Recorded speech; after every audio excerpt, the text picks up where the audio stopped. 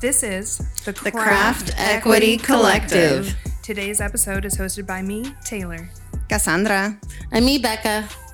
Today, Brittany's not joining us, but she sends her love and hopes you drink a beer on her. Yep. Warning, today we are going to discuss uncomfortable truths within the craft industry that may include harassment, violence, discrimination, and retaliation.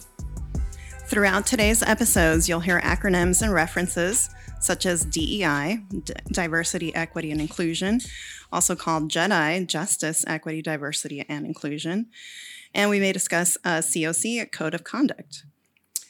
Today we have DeVo Buckingham, brewmaster and director of operations and all-around badass at Drake's Brewing on the line. So before we get started, I just want to kind of have a minute to check in with everyone and find out what you're sipping on. And as we get started and get ready to open up our beers, I wanted to give a big shout out and congratulations to DeVo and the team at Drake's on their World Beer Cup win with their Irish Red. It's a big deal. Woo! Thank you. Yeah, it is a big deal. Cheers. Of course, we're drinking your beer right now. So we just wanted you to know that we could not open up this session. We're doing a cheers here. We're excited to be back in the studio. It's been a minute since we've been here just because, as we all know in the craft beer industry, we have 5 jobs. And to do something you're passionate about, you fit it in where you can. And it's the thing you think about all the time. So we've been wanting to get back here, but it's taken us a minute. So we're so excited to have this talk with you today because we all need to be here and we need to keep talking about diversity, equity, and inclusion in beer. So are you sipping on anything? What are you drinking, DeVo? What's your non-alcoholic option that you have? Is it water? Yeah, right now it's water. Yeah, I try to have 3 alcohol-free days a week at minimum. Sometimes I'll go. I always test myself to make sure I'm still in control, that alcohol is not in control. Being in the industry as long as I have been, and I've seen it, kind of destroy some people's lives. So I want to be on the healthy end and on the balanced end. And I think everybody around that table has probably seen me go too hard sometimes. So I got to keep it balanced. But yeah, at the moment, I'm just having some water. I do try to make alcohol-free cocktails, mocktails. Yeah. So I keep different types of things, or baby alcohol where I might use a shrub or some bitters or something like that technically has a little bit, but it does not enough to count. Mm-hmm. Yeah, I love that. Nice. I try to keep it because it's the end of a day. I just got home, and to transition from work to home life. Sometimes it's nice to have something in your glass. Or an edible or something like that. Yeah. It's definitely, it's like a little reward. It's like a little reward for working hard during the day. Mm-hmm. I mean, I am definitely a beer drinker. That's like my number one drink of choice. But I do try to not always drink beer because I have it around me all the time. So at home, I kind of look for those drinks that, okay, what can I have that's like my little reward that I make or whatever? And so for me, it's been the herbal mushroom teas, that are out there. Yeah. And I don't know if they have the positive benefits that they say, but it makes me feel like they do. When I'm sipping my mushroom tea and I'm like, I'm going to be so much smarter tomorrow. I don't even know. I'm going to be completely just zen and enlightened. I mean, even if it's the placebo effect, there's power in belief. That's true. Yeah. Love it. True. Totally true. Yeah. So, and I had a funny conversation with some people about mushroom beer. Was it last week? I think it was. We should put psilocybin in the beer for sure. Well, I mean, that is danger. That is a direction that people are looking into is psilocybin beer. Like this, we all look at the people are considering weed being incorporated into beers and that kind of thing. Yeah. And then like psilocybin is a whole nother factor because microdosing is such a big thing now. Thing right now. Yeah. So people are That makes definitely me a little looking bit into nervous, it. though. That's a different kind of cross-faded. It is. But the thing is with microdosing, it's so minor. Once again, it's totally placebo effect. It's totally placebo effect. And I'm positive about it. I think it's a good thing. I'm not saying necessarily for beer. Microdosing is it. Like, I'm all in favor. I just don't know about it mixing it well with alcohol. Yeah. Right. Exactly. You can choose to monitor your options as you go. Kind of thing. But it's just funny. There's different options out there, but it was funny. I did have that conversation with somebody recently and they're like, yeah, we're looking into that. I'm like, oh, okay. So it is something that's happening. Test your recipe. On the air. Yeah. On the air. Oh, wow. Okay. This will be an episode coming up. It better be recorded so we can all watch. So. Throughout the entire podcast. Yeah, definitely. Well, I'm sure Mario from We Are Sacramento, he produces this podcast. I'm sure this isn't the first time that somebody probably had psilocybin when recording because I think he cannot confirm or deny. I think there's been some good stories. Okay, it's an NDA, but it's signed in crayon. Yeah, and it's beautiful, absolutely beautiful, and it's sold for. No, I'm just joking. Okay, so anyway, so now back to beer. Let's get talking because we don't want to take too much of your time. We know you're busy and you've got your things going on. Let's just start out at the beginning. Like, how did you get into home brewing and get to where you are today? Just like a quick synopsis for everybody out there in the craft beer industry. Okay. So really quick, I was introduced to craft beer by somebody, so I drank it, right? And then I guess I am just crazy enough, confident enough to think, oh, I can do this. And so started home brewing. And then I was teaching also at the time, and I have 4 children, and I was teaching and then coming home to my kids that were all little, and I was just exhausted. I wasn't until my husband was like, hey, we're getting all the leftovers. Like, our kids are getting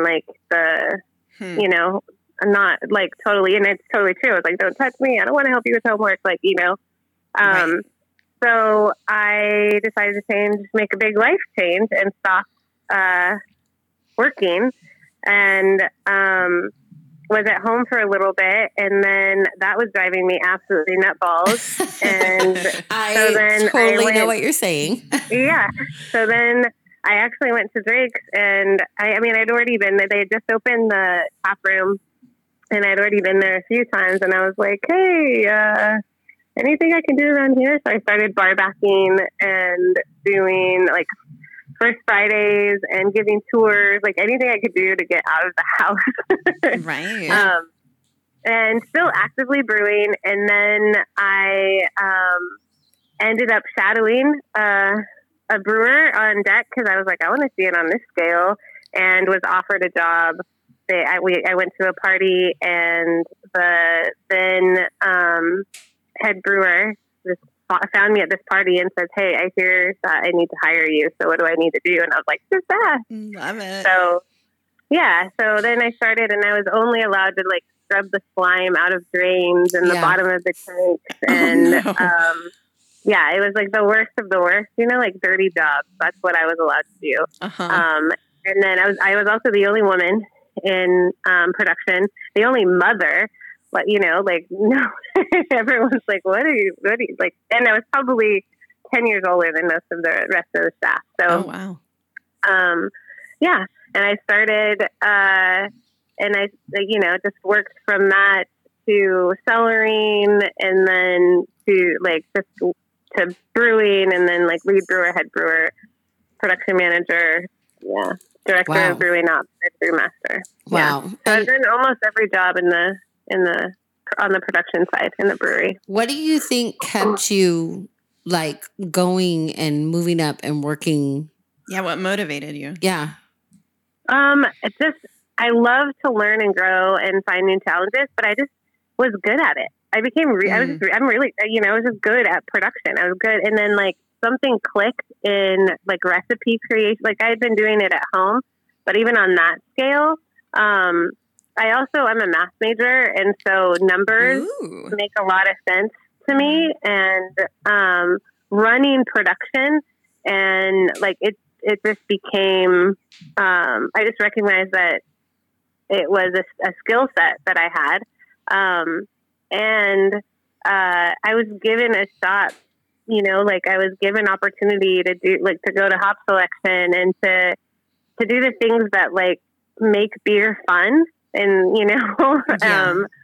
and then the community too, honestly, like there are some ugly stories out there, some really shitty people, but there are some really great people out there too. And, the Bay Area brewing community, it's just been, it's been a wild ride, but, I've made like lifelong friends, people I would die for, Excellent. and so, and I don't know exactly what I believe in terms of God and all of that kind of stuff, but most of it I think is bullshit. But I do believe that this life is about relationship. It's about connection with people. Amen. And so I'd say like that's really what kept me, was the connections with people. And when you find that you have a skill, then it's kind of fun to be able to actualize that. And it's an art. And I like both sides of my brain, right? The art side as well as the like math and science side get to be active. And so that feeds me. So how long did it take you to go from kind of volunteer tour guide to brewmaster? Because that's inspiring. I got to tell you, like so many people who are scared to even get started, to hear that this could happen. I'd love to know what that timeline was like.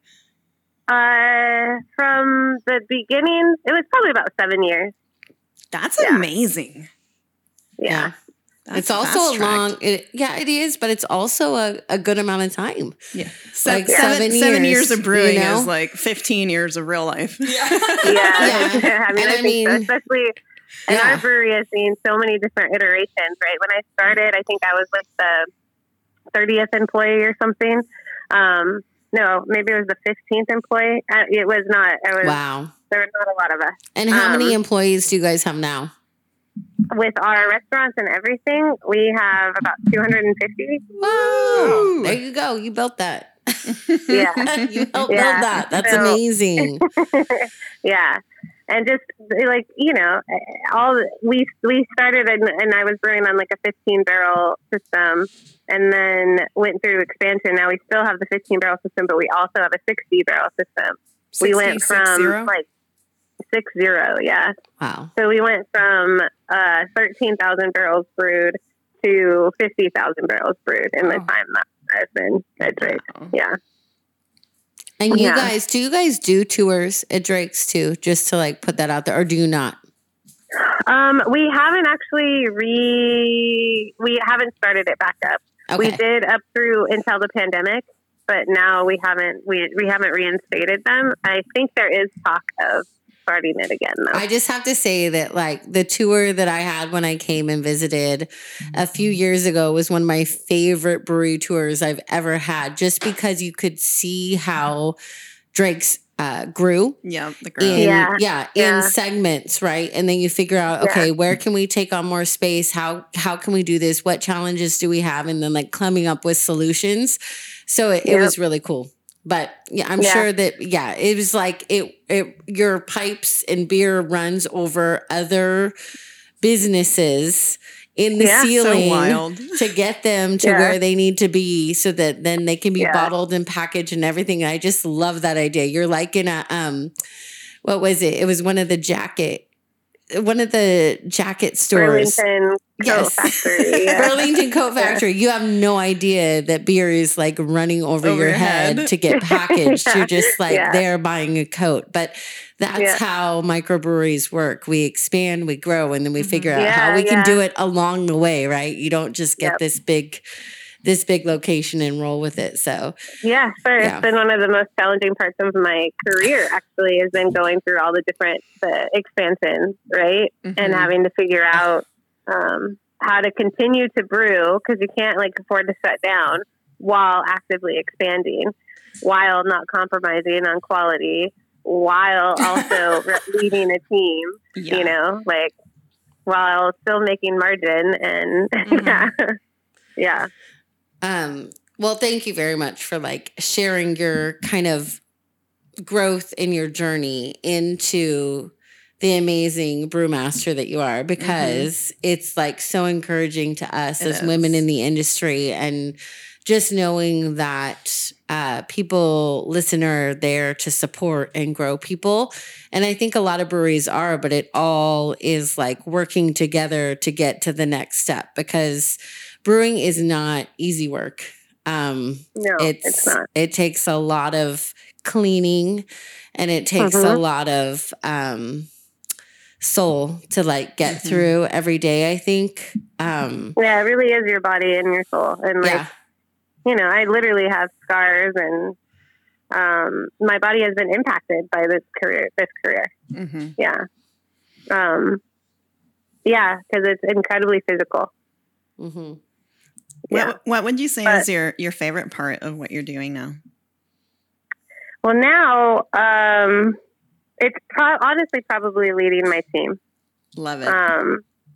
Yeah, I've stepped in, like, especially through the pandemic, I have become a different leader, and leading through that, and really learning how to honor people and be people first in an industry that likes to especially exploit production workers. Yeah. Not really like to, but it's just part of the history. Yeah, so I enjoy, and sometimes you know, it's hard and it gets on my nerves, but yeah, I like leading my team. Yeah, you're leading a lot of teams. We're on your team as well in your endeavors. Yeah. Thank you. Well, can you tell us how you got started in DEI? Like what sparked that for you, how you started the program at Drake's, and who makes up your DEI team? So it was, honestly, I started it at through the Bay Area Brewers Guild before I started it at Drake. And it was just because there was a need, and conversations needed to happen. I'm a white woman, and I mean, I'm a cis white woman, and I really feel that it is part of my job to hold other white folks accountable, and this industry is full of them, right? So you got a lot of work to do. And so, yeah, it was right before it was the beer week, the Bay Area Beer Week, right before the pandemic. And I had been asked to speak on a panel, and I think those, like, it's great. But I was overcome with this feeling of like all of the people that have been othered in this industry are always asked to speak on these panels about being othered in the industry. And so what else? What else is there other than just talking once a year, like during Beer Week? What the fuck are we actually doing? And I was just overcome with this, like, it was actually deep emotion in me that was like, there's got to be more. There's got to be more. And at this point, you know, I was pretty established and in my career and known in the Bay Area brewing industry. Like, I had enough relationships that I could leverage some of that to say, like, hey, something needs to be, like, we need to do more. And then they were like, and I wanted it done at, like, you know, I mean, I want it done all over the world in every industry, but I wanted to be bigger than just Drake. So, yeah, I emailed a bunch of people. I emailed everybody that I could think of. And then I got a response back. So I was like, cool. Yeah, we'll totally do this as long as you lead it. More work for you, DeVo. Yeah. So I had no idea what I was doing, but I knew that there was a need. And then I got, folks just started volunteering, and now we've had an active committee for the last several years. And through that committee, that's what we started Inclusion Beer Project.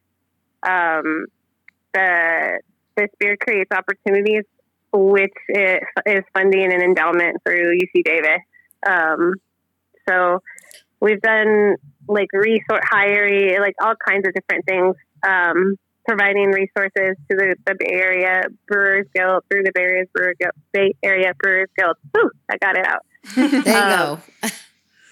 But yeah, I mean, I'm just trying to shake things up and overturn rocks. I really believe, again, going back to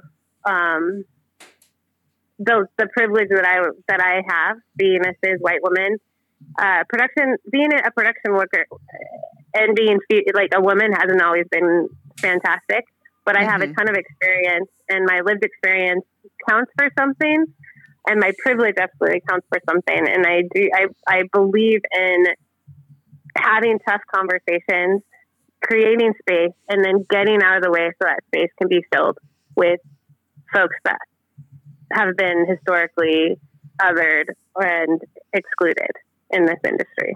Yeah. So with the Bay Area Brewers Guild, can you kind of explain like how it works? Just because I think that this is a great model that could possibly be used at other brewers guilds throughout California and the US, just because I do feel like you guys are actually doing something. So I'd love to hear like how it works, and also what programs have you started, including like collaborations and that kind of thing. Yeah. So how it works is there are like volunteers that are members of the DEI committee that's sponsored through the Bay Area Brewers Guild. And they're members, some are owners. So, and some are not owners like myself that are working at different breweries. And so our big, it's open to any Bay Area Brewers Guild brewery to have a member on the committee. And we meet, and then originally what we did, because there's a lot of folks that volunteered initially to be on the committee, is that we split into subcommittees with particular areas of focus. Okay. Based on, so we went through this practice, and I think I got it from Dr. J, where the scorecard. Once we split into subcommittees, we had a genuine conversation about the things that we wanted to do, but we knew that we could not do, right? Because everyone has a bunch of ideas in this kind of context. So we went through this auditing process where okay, we're going to write down all of our ideas. And now we're going to narrow, and instead of focusing on what we can do, we're going to focus on what is really just not possible. And then we'll just keep on vetting this process until we can get three action items that we think we can achieve, right? So each subcommittee had 3 action items that they felt that they could achieve, and then went after them. And some of them was throw an event. I think, like a recruiting event, so folks know who we are and what we're about, and we can get the word out.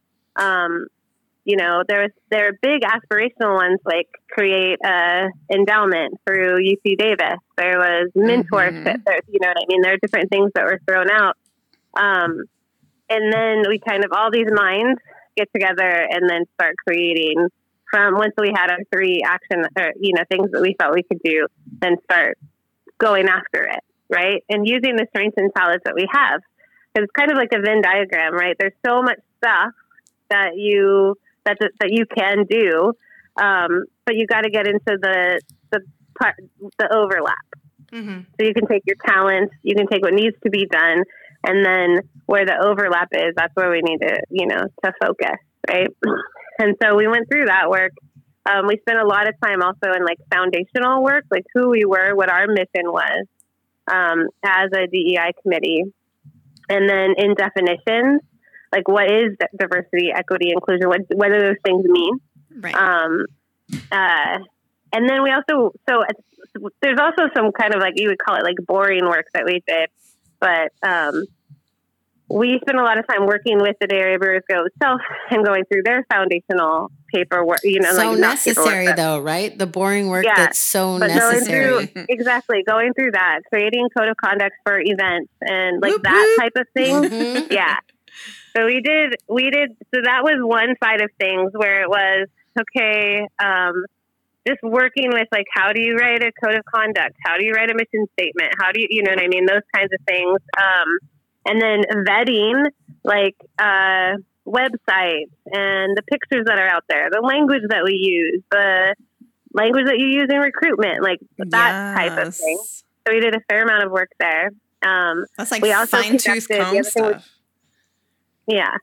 The other thing that we did was conduct a survey, because being in the Bay Area, we think we're, so much quote unquote better than the rest of the nation. Mm-hmm. And so we did a survey, and we got a pretty good amount of responses. And turned out that like we're just as white and just as straight and just, as the rest of the nation, that our numbers are not that much different, right? Wow.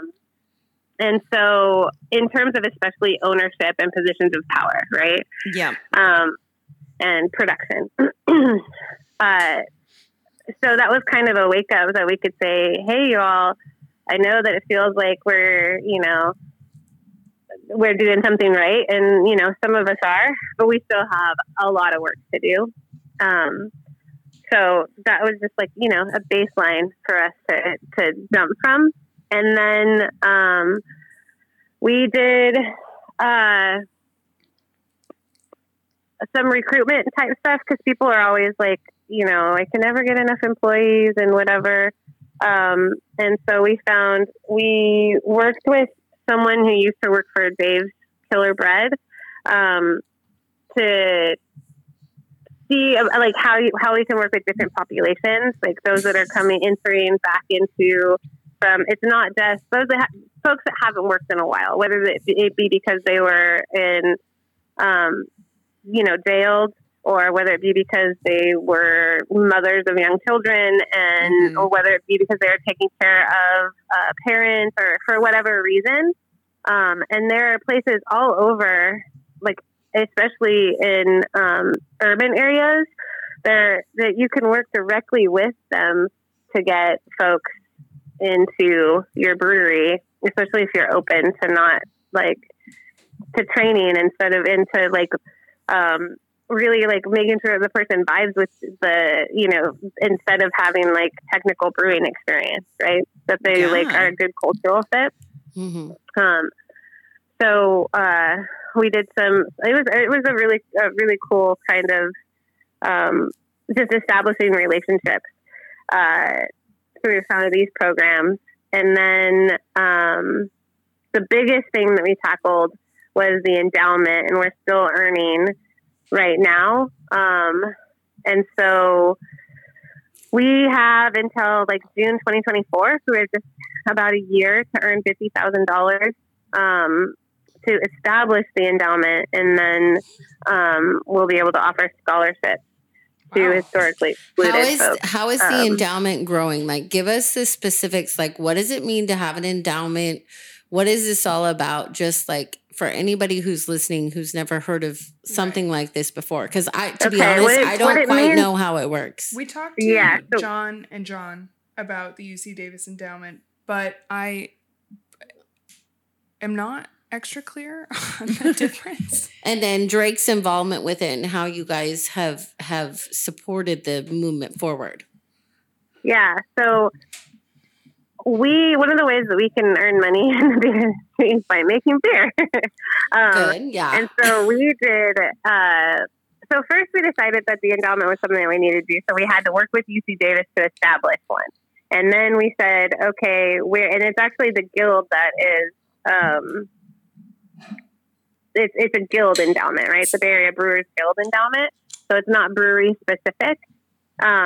And so they had to sign, basically the guild signed a contract that said, yep, we're going to enter it and be responsible for this endowment, which is, again, we're doing a $50,000 base. And so when we earn $50,000, that goes into this endowment, and the interest, it gets invested basically, and then the interest gets pulled out. It continues to grow, and then every year, a scholarship or several smaller scholarships can be offered to students based on criteria that we work with UC Davis to create. Okay. To establish. How close are you to that 50,000 right now? We are a ways out. I think we're about 15,000. We just did. So what we did is we created a beer called This Beer Creates Opportunities. And for Beer Week, it was the main guild beer. And it was brewed at Drake's, and we did 120 barrel batch. And we got sponsorships from different vendors. So we're like, yeah, we'll get in on it. BSG was one of them. Thank you, BSG. And yeah, so we created this beer, and then 100% of the proceeds went to the endowment, and all of the sponsorship, any of the sponsorship that we got, all of that is like turned into money that goes into the endowment also, right? So from that's where the bulk of that came from. Mm-hmm. Through that beer, and now we've brewed another one at Humble Sea, and they're doing something similar where the proceeds then will go to the endowment. I don't think they asked for any donations or anything, but and then just different events. And honestly, when you do like 50,000, I know it seems like a lot, but 50,000 is not that much money to establish this. No, I don't think so. The thing is that if we don't make it, right, if we don't make it by June 2024, then we don't have an endowment, but all of that money will go to scholarships. So even if we don't, yeah. So like it'll just be one drop instead of something that lives on into perpetuity. How can people get on board to support the endowment so that it does get there? You honestly can go onto Inclusion Beer Project page. That's another project that we did, but onto the or even look up This Beer Creates Opportunity, or go onto the Inclusion Beer Project page, and there's a link, and you can donate directly to the UC Davis endowment right there. We got to get there. Like, yeah. seriously, we got to get there. Yeah. This is an amazing project. Yeah. And yes, like you said, 50,000, like we can get there as a craft beer community, and we need to push that. And also, we totally can. So if people are still brewing, do they still have the option to brew some of these collaboration beers that you guys have done to raise money? Which ones are they that they could brew? This Beer Creates Opportunity is the one that we've done. We've only done 2 versions of now. Mm-hmm. But yeah, can totally do, because we had 2 projects. One was Inclusion Beer Project, and what that was like, it was a commitment to establish a DEI committee within your brewery, or if your brewery is small, you could have a collection of breweries. One even like did like a tap house and a brewery where they established a committee. Really, it's just about that. Was just, hey guys, start talking about this stuff, right? That's the only commitment you needed to do, and then the endowment is This Beer Creates Opportunities, and you can totally brew, and if you're willing, donate some. It doesn't even have to be 100%. I know it costs a lot of money, but a chunk of change to the endowment, and it'd be incredibly helpful. Getting technical training for folks, again, that have been historically excluded it's huge. And I believe very important to get folks that don't otherwise have time or money, actual concrete technical training. It's really important. The other thing I think is important is to get, like I said, power and ownership into the hands of those that have been excluded. Right. One step at a time, right? Yeah. Yeah. Well, we're going to get the word out. Yeah. We're going to get the word out about people brewing these beers. Like, seriously. Yeah. Let's go. Mm-hmm. So, DeVo, I've listened to you speak at a couple of different events, and I always love all of the examples that you give. I think you do a really good job of bringing like real world language and experience and expectations. And so I was hoping you could elaborate on equity versus equality and how you approach that at Drake's.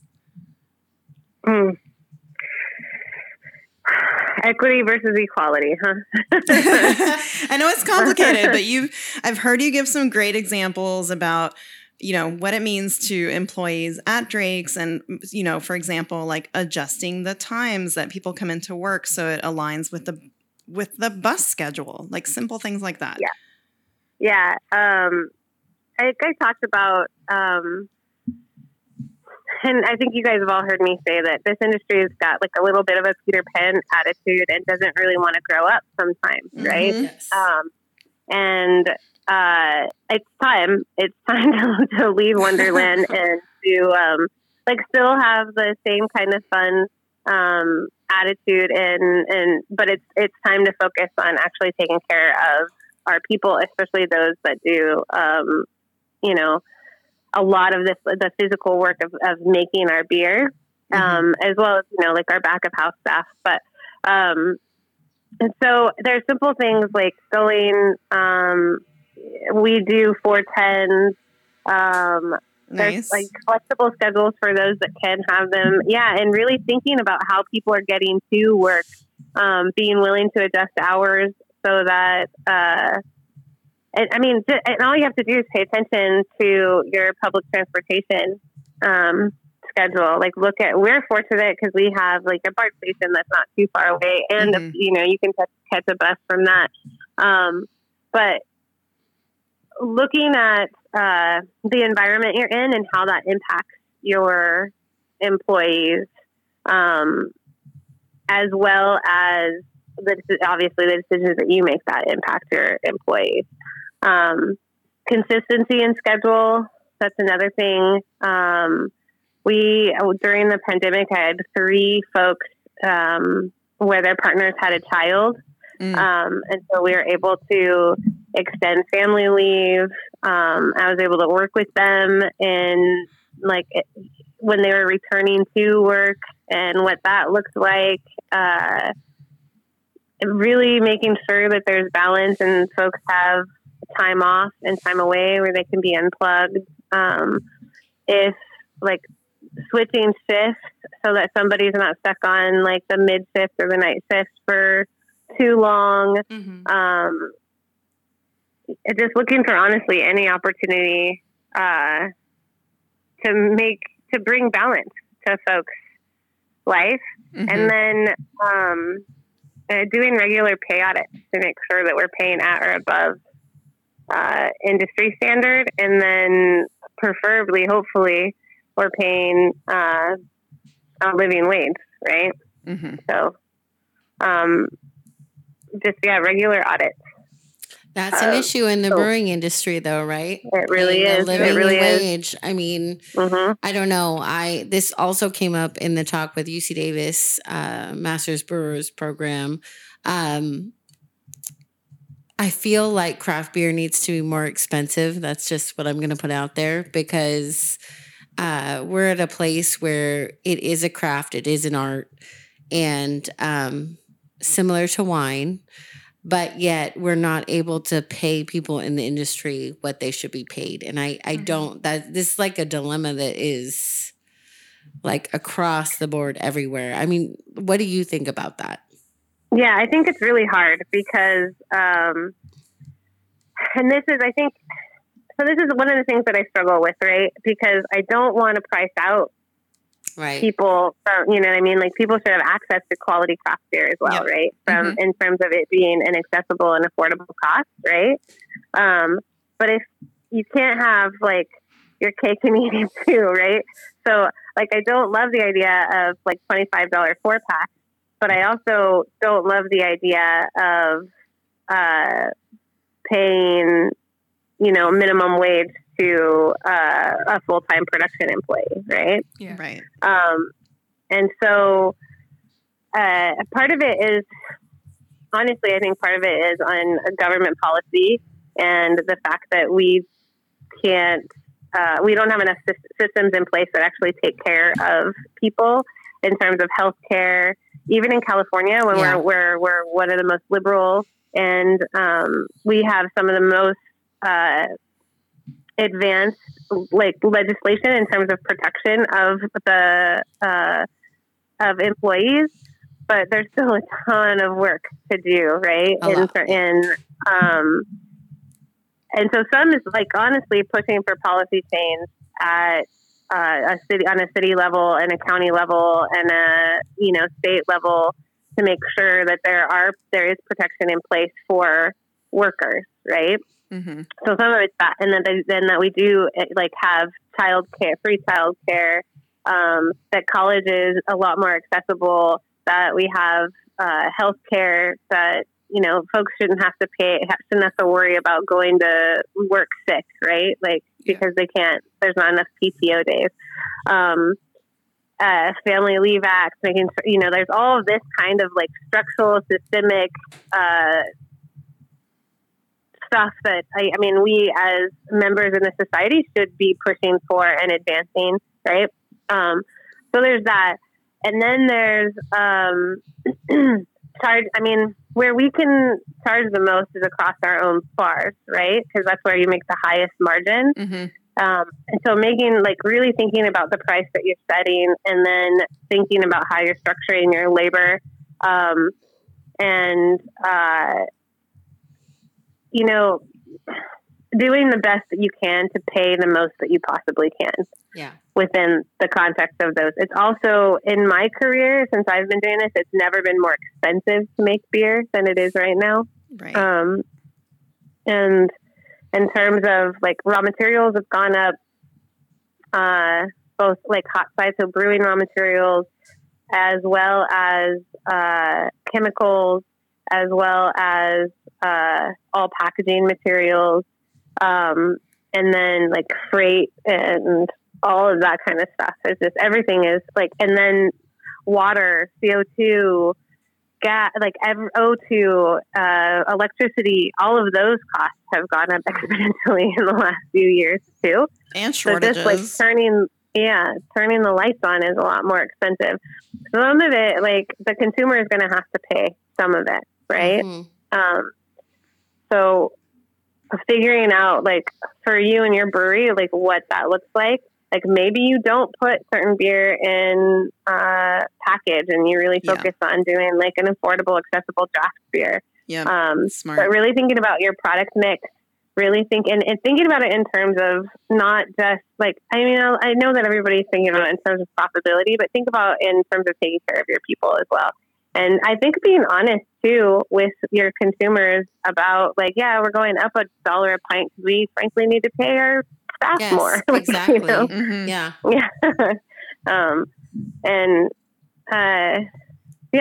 So I think it's really tough though. And these are some things that I grapple with on my end. Again, about the accessibility of quality beer to everyone. I know, folks are not super stoked sometimes if their beer is available at a Walmart, but then I'm but if you can get really high, there's lots and lots of people that shop at Walmart that would not otherwise be exposed to I love beer. the idea of my beer being at Walmart. Right. I love this idea. I want my beer anywhere my beer can be. Seriously. Because you make want it accessible. Yeah. Because I want it accessible. I want if we can make a quality beer, one, I think that there's a beer out there for everybody. I do believe there's a beer out there for everybody. Same. If you're not drinking alcohol, then there's non-alc. I'm not going to make that for you, but it exists. You know what I mean? Yeah. There is a beer for everybody, and I want folks to be able to access it without pretension, to just be able to drink, and be able to get it, and be able to afford it, and enjoy it regardless of their economic status, right? So good beer everywhere. And like Black is good beer beautiful. everywhere. So like Black is beautiful with what is it? Weathered Souls? Yes. With it, yeah. So that's going to be at Walmarts throughout the US. Like coming out soon, which is awesome. Like that gave me goosebumps. Like I love that. Yes. Yeah. And like for the screening at CBC for the documentary that Marcus did, and then he announced that after that this would be at Walmarts throughout the US. And then the story is there and shared with everybody that picks up a 4-pack. Like that's amazing. Right. You know? I love it. Yeah. So I totally just got goosebumps. I absolutely love it. I think I got goosebumps when you talk about the whole everything that went down at CBC. It's amazing. Oh yes. So like future episodes, people don't even know what's going to happen on this series. For we have so much to talk about. There's so much that's happened. And we'll just keep talking. I love it. Yeah, it's been amazing. But also the interesting thing with craft beer is you can have a high and feel like craft beer is moving in the right direction. And then you go have a meeting and you just feel like slapped across the face. And you're like, oh, yeah. Yeah. Whoa. I mean, that's been my, the entire career. There's been like wins and then, or like I walk into, I mean, honestly, this was the first BBC that I've ever been to where I didn't feel like I had to make myself small. Excellent. Congratulations. So, That's where I'm awesome. I'm just going to be me and, I'm not going to explain if you don't know, I just, good. A lot of times I walk into space, especially, and I do, like, I've just historically made myself small, and I was like, no, it's not going down like that this year. Exactly. I'm going to be, I'm part of this industry and I'm changing this industry. Yeah. And let's talk. But like, it's funny because I have a very like, I don't know. I get anxious when I'm talking to people and I get anxious being in the room. I've had a lot of issues in my craft beer life that have led me to this place where I have like PTSD with any ideas that come out of my mouth. So it is something in craft beer when you just decide to walk into a room and say, this is me and I'm important and let's talk beer and let's like see how we can change the industry together. And I see that movement happening, but even more so, I see that like people are reacting to other things that are happening that are pushing, like moving the needle. And it's scary, Yeah. Craft beer is an interesting place, like as we all know. So it is so weird. Like we feel like we can be advancing and then something happens and it takes us 5 steps back. I mean, we were just talking about the big beer today about like Bud Light and Miller Coors when they're making statements to promote diversity, equity, and inclusion in the industry. And then they get this backlash where everybody just stops drinking their beer. And it is discouraging, but I also feel like we need to come together as an industry and say, fine, don't drink beer then. Fine, don't we don't want you pick. anyway. We don't want you anyway. Like seriously, if you I mean, I like this idea, and it's something that like everybody has been saying, like, there's the beer is for everybody, and I totally get behind that. But then I think lately what I've been thinking is like, no, actually, like not everybody is welcome. Like it's not for everybody. If you cannot get down, then if you're going to be an asshole, if you're going to be a jerk, then you can fuck off. Like the beer is not for you. And that's where I think these big companies should have like, I know it's hard to say because I'm not a big company, but should have like stood strong and said, the times are changing. But it's interesting because we've seen other people like we were just talking about today, like Beyonce, like changed all her bathrooms to like gender neutral bathrooms on her tour. Like being woke is something of the future, my friends. And like, if you are not there, then I'm sorry. If people who are making these changes, don't apologize. Exactly. Don't apologize. Just do it. And if they don't want to be a part of it, fine. Don't buy Bud Light. Don't buy Miller. Don't buy. We don't care. I don't care what you're buying, but like we need to support people. And they made those decisions to do that. And then the backlash came, and then it was like, oh God, we got to like crumpled under the pressure. I don't know. We'll see what happens. Hopefully. But I think part of their companies crumpled, but I think part of their companies are rising. Like they're, they're behind the scenes and like planning for the next. They knew what was right. They took those right steps. Yeah. It can be really hard. Yeah. And I do think that there is like it does feel like one step, forward, two steps back. But I think what it is just that the forward movement is smaller than I want to see sometimes, right? Like, but then when I look like where it was like 3 years ago, or when you look, as long as we're moving forward, right? We're still advancing, we're moving forward. And sometimes I want it to be, I'm an idealist, and I want radical change right now, right? Mm-hmm. And I mean, the world needs people like me. I'm not apologizing for who I am. I'm over that, but I'm not making myself small anymore, right? Like, I am an idealist and I want radical change, and I'm going to push for that. I also understand that radical change is not going to happen overnight, and that it will be there, incremental change that gets us in. I mean, sometimes there will be radical movement, and sometimes there will be small changes, and sometimes there will be setbacks, but we're still moving forward, right? We're still advancing. And I think this industry is hard because we're already so far behind in a lot of ways, right? There are other industries that are as white and as male as we are, but not a ton, Yeah.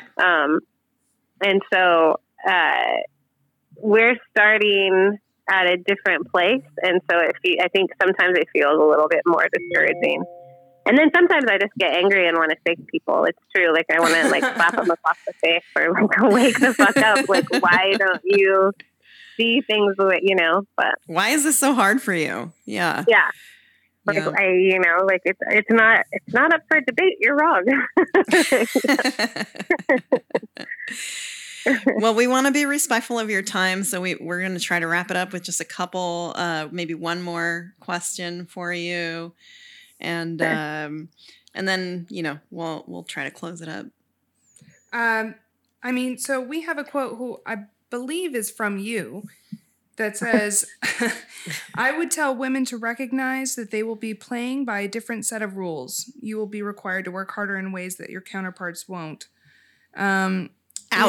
Right? Ouch. Yeah, it's true. It's true. You have to work harder. You have to prove your value.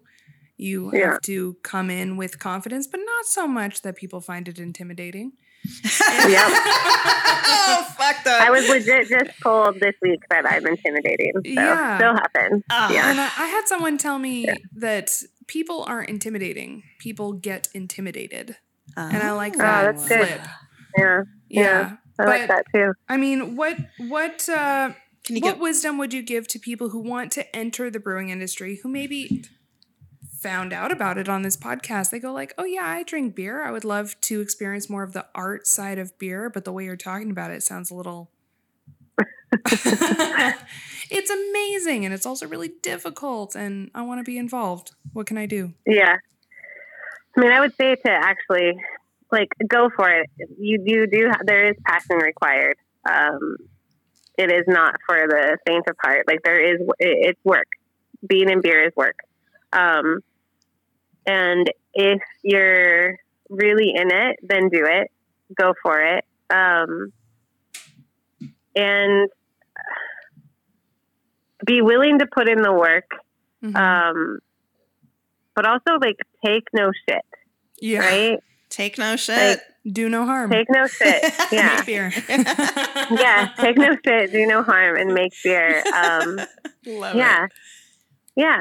That's great. That's I like that. Take no shit, do no harm, and make beer. Yeah. I just wanted to call back to, we talked to people from Urban Roots, and something that they say pretty frequently there is that we will never arrive, in reference to our goal of a perfect, most equitable, thriving industry. Do you have an opinion about that? Yeah, I believe that the work is never done. There is no arriving. There is no box that we get to check. We don't get to pat ourselves on the back. We will always be evolving, always learning, always growing, always adapting. Into perpetuity. That is our destiny. And for everybody out there, any shout outs that you want to give right now about people doing good stuff, who inspires you, things we need to look into, anything you want to kind of put out there before we close down? Oh, man. I mean, you guys have whole podcasts coming about this stuff. It's a lot out there, but I know you know a lot. You're really connected with a lot of things going on, and we did talk about many of them in this episode. So, yeah. I mean, look at from the Bay Area Brewers Guild, if you're local, check out, Inclusion Beer Project and this Beer Creates Opportunity. Check out even like this from the Sacramento beer scene, like what OP and Urban Roots are doing. Check out, Hella Coastal and Hen House and Brewing with Brothers is there coming up. Yeah. Humble Sea. Yeah. And Crooked Humble Lane. Sea. All of our Crooked favorites. Lane. There's so many, spend your money at these breweries. Spend your time at these breweries. They're we're going to outnumber the eventually. So, eventually we will. But I know and there that, are so many projects within, right? And one of the things I'm really loving is seeing the evolution of folks breaking into the industry, and breweries sharing space, sharing time, sharing intellectual property, right? I got to have Black Barrel Project come and hang out at Drake's for a little bit and just pick my brain, ask me any question, you know what I mean? And I'm really loving that evolution right now, which is something that's happened that's newer. And I've seen it again, especially with Hella Coastal Brewing with Brothers, Black Barrel Brewing Project.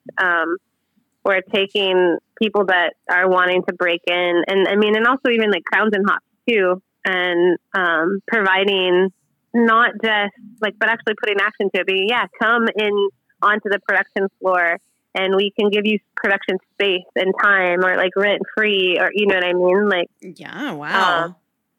That's amazing. And then to get questions answered, because so many of those issues that arise in the early days of brewing on a production level, if you can have an expert who's been doing it for so many years, they're I know what your issue is. You got to look at this. You got to look at that. You don't need to pay thousands of dollars in consultants coming in. You just talk to the people who have done this for so many years, and that provides that foundation for homebrewers coming into the industry to solve these issues right away. That's right. And it's fun, then it is a lot of fun, but the networking really is priceless. Connecting people to people that can advance your whatever it is, your knowledge, your career, your brewery. It's huge. It's absolutely huge. And it really is critical. And there are a lot of folks that haven't had access to those networks. Right. And that's something that I'm seeing, happen a lot more. And I think I'm totally here for it. Cool. And willing to impart anything that I have. That's amazing. I'm an open book. That's amazing. Thank you so much. Me. So, you can email me at devon@drakesbrewing.com, and I'll answer your questions or point you to somebody who there we go. If I don't have the answer. Let's have a beer, or let's walk the floor while I'm working. Right? A lot of the times I will be working while we're answering questions, but I'm here for you. So, well, thank you so much for taking the time to join us today. I would love to spell that out in case anyone actually would love to contact you. That was DeVonne, right? At Drake's Brewing. Yep. Perfect. Yep. Yeah, any questions? And again, if I don't have the answers, then I probably know somebody does, and I'll point you that way. I love it. Yeah. So the message today is collaboration and paying it forward, right? That's what it sounds like. It's for sure. Yeah. Let's get together and do some shit. Do no harm and make That's good right. beer. Yeah, Let's make beer. I love it. That's we've got to make that shirt. Yeah, we need the merch. Do no harm and make good beer. Yeah. I mean, come on.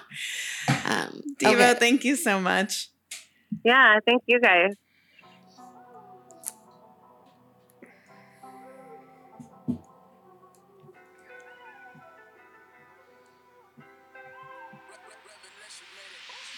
We want to share your stories and hear the voice of the people. To drive change in the industry, your stories and truths happening in the craft industry need to be heard.